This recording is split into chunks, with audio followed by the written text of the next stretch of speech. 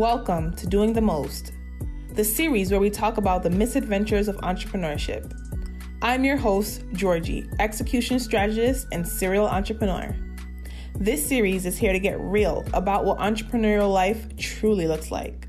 We are driven, persistent, hardworking, ambitious. We are human, and these are our stories.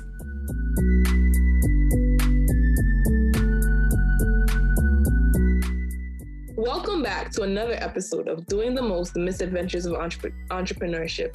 Today, our guest is Juan Barrenechea, and he is the Latino real estate agent. And he's trying to build the number one Latino real estate agency in the world.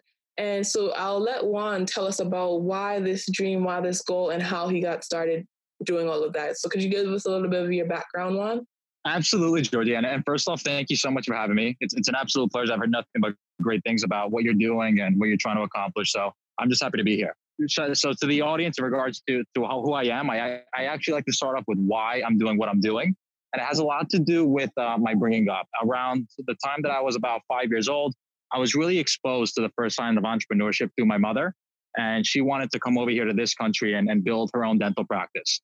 And I saw all the trials and stipulations that come with starting your own business from a very young age. And it kind of inspired me to kind of do something of similar to my own.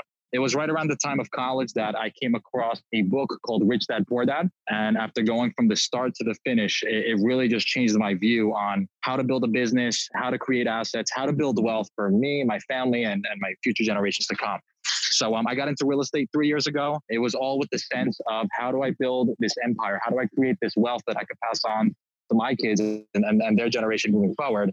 And I decided to become a real estate agent to get the knowledge. But when I broke into the industry, I realized there's a lot of people in this that aren't really doing the most of their potential. And I felt that I could do it at a much higher standard. So where I'm at right now is I've been in business 3 years. I'm in the process of building a big agency. I have about 40 agents under me right now.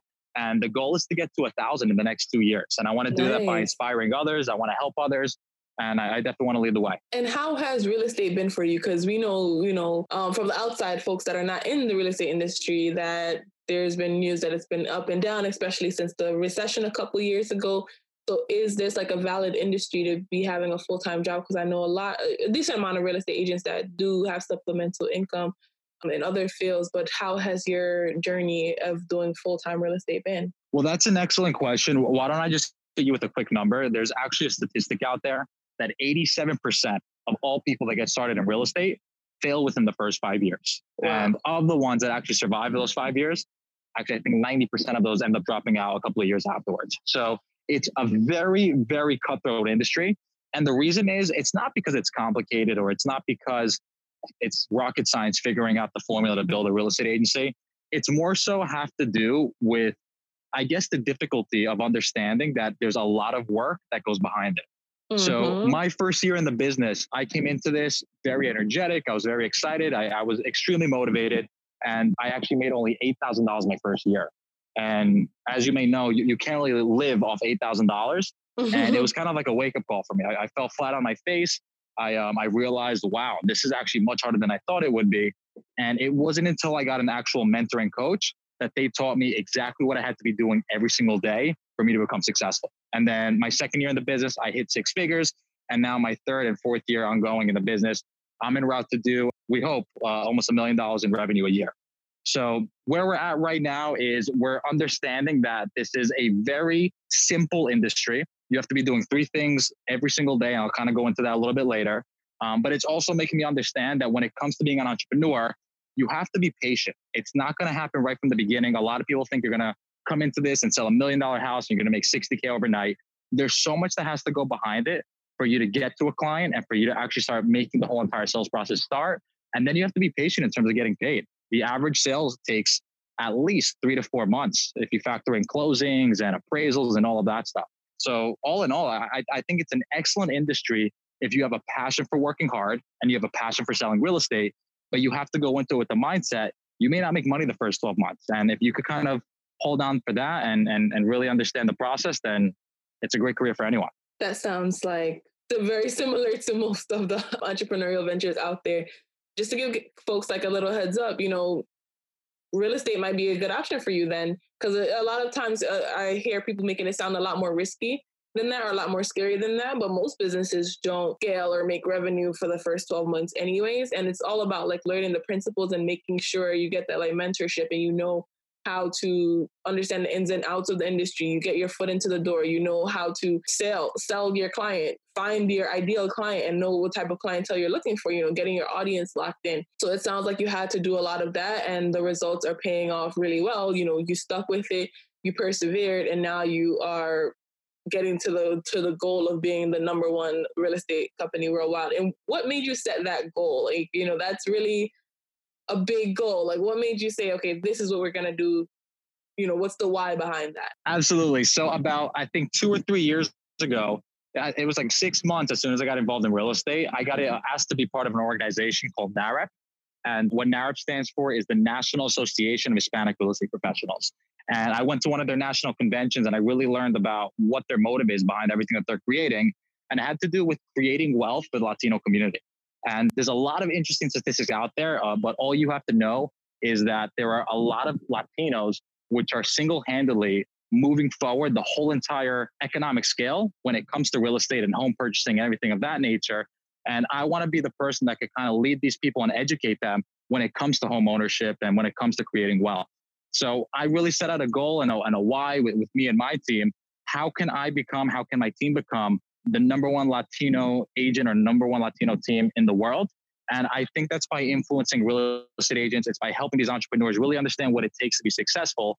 And it's by going global, because at the end of the day, North America is as big as it is, only is going to really, I guess, target a percentage of the Latino population nationwide. And I really want to tap into the South American market. So that's pretty much the whole entire reason behind the purpose and the why. I want to help my community. I want to help this demographic that I kind of really connect with. And I want to make sure I have an impact. Nice. And if we want to shift gears a little bit, right? You told us about how you had to learn from your mentor and how, you know, the first year was difficult and you just had to get, you know, into the flow of things.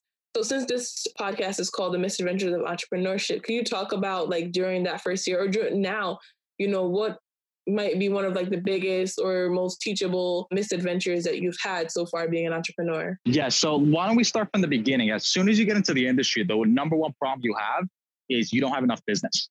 You're starting at the very front. You have to start building this book of business and clients and people. And it's very tough in the beginning because you're basically building a network from scratch. So in my very first year, the biggest issue I had was I didn't have enough people in my database to send me and feed me referrals. And that's what I set out to do. I said, you know what, if I'm going to make money, I need to meet a lot more people. I need to shake a lot more hands. I need to build relationships with as many people as possible. And that's when I really started getting involved in networking and going out to events and meeting people through social media, whatever it took just to get face-to-face someone and let them understand that, listen, I'm your real estate person. Anything you need when it comes to real estate, call me. So that's the first year of really grinding it out, I think, in any business. And depending on where you get your leads or your business, whatever it may be, the first year struggle really is making sure you get to the point where you have enough consistent business coming in. Now, year 2, year 3, all of that changes. And you want to get to the point where you have bigger problems. And I say problems in a way because the more problems you have, it means you're going in the right direction towards growth. And as I started getting my book of business up and I started getting a lot of clients and I started getting a lot of people calling me for business, the problem shifted from not enough people calling me to too many people calling me. And now I had a new problem on my hands, and it's the current problem that I am facing, but we're trying to counteract. But I have my phone ringing 24/7, nonstop. I have no time for basically myself or my family or anything I'm doing. And sometimes I find myself working. Like I said, I could wake up 5 a.m. and my phone's ringing until 11 o'clock at night. So right now, what I'm trying to do is put systems in place to really make sure that as soon as all these calls come in, there's a person or a software that is taking the lead, taking the call, servicing the person, and that way I could scale. So where I'm at right now, the main challenge I'm having is scaling. And that all comes in with leveraging people and leveraging the right systems and tools to get to where I want to go. I definitely resonate with that. I was going through that same exact issue a couple months ago. And, you know, thank God, like my specialty is like systems and like execution. So I was able to fix it, I think, quicker than most because like that's just what I already did. But people don't talk about that, right? The they talk about, I do hear a decent amount of content of, the struggle coming up, but they don't talk about when you're successful, how it can also be a struggle and difficult to maintain, the clients coming in, because your phone is ringing off the hook and you're only one person. And if you don't have like a large team, if you don't have all the resources that you really need, it can then be hurtful to your business. I've seen people fail because of success, like too much success at once. If you don't have the infrastructure to manage it, it will go down the drain because people are calling you. They're like, oh, this somebody referred you to them. Then they're calling you. They're trying to reach you because you have so many calls going on. You can't get in touch. And before you know it, you have a bad review because they're like, oh, this person wasn't, I couldn't reach them. They didn't respond, or we started the case, but they didn't finish. And then before you know it, now your referrals and your reviews are going down the drain because people can't even reach you. So success could also eat you up and swallow your company whole. You're spot on. And not only that, there have been companies that have failed because they scaled too fast. Mm-hmm. So it's very important that you do everything in an organic and natural way. And you have to get to that, I guess, phase 2 portion of your business where you transition to kind of, I would say, slow down on the new business, make sure that your current business is happy, put in the right systems, put in the right reputation management in place so that you can continue growing and scaling effectively. Because if you scale too fast or you scale too slow, it could be the demise of everything that you're trying to do. 100% on point with that. And then, my next question is like, what are some resources or hacks you have or just suggestions you have for folks that want to get into real estate? Because, I hear people all the time when they like see that question on social media, oh, what would you do if you had, $100,000 or $1 million? And a lot of people are like, oh, invest in real estate, oh, purchase real estate, oh, purchase land. And I don't think people really even understand like the first step in that process. So if you could just drop like a gem of like, what's even the first step if someone wants to become like a realtor or even invest in real estate, like what does that process look like? Is it research? Is it calling somebody? Is it reaching out to you? Like, what does that first step truly look like if you want to be successful in real estate? Excellent question. And I would kind of just take Tony Robbins' model of success. If you want to actually mimic success or you want to accomplish some sort of a level of success, find the person that's doing it at that level and literally just train under them or pay them or do whatever you have to do to be able to shadow them. So if I had one, I guess, regret as a realtor when it came to my business over the last 3 years is I didn't find a mentor or a coach earlier on. If I could go back 3 years ago and say, you know what, I'm going to do this from scratch. I want to build this over as fast as possible. I'm going to find the best person in my industry, in my field, and in my region that I could kind of shadow and mimic and learn from them so that at the end of the day, I'll grow that much faster. And even if I'm working for free or even if I have to pay them, I still think I would have gotten more value learning from someone at that level much sooner rather than later. So if you're an investor and you want to get started in wholesaling, a sign of contracts, house flipping, buy and hold, whatever it may be, find the person in your neighborhood or your state or whatever it may be that is doing it at a very high level. And then reach out to them, email them, speak with their assistant, whatever you have to do to get in contact with them and say, listen, I'm a motivated entrepreneur. I really admire what you're doing. And I want to offer you either time, value, or money for me to let you go out there and let me learn what you're doing through a shadowing experience. So I think that internship in my industry is very rare. But if there's a way that we could kind of start promoting, you have to start learning at some point.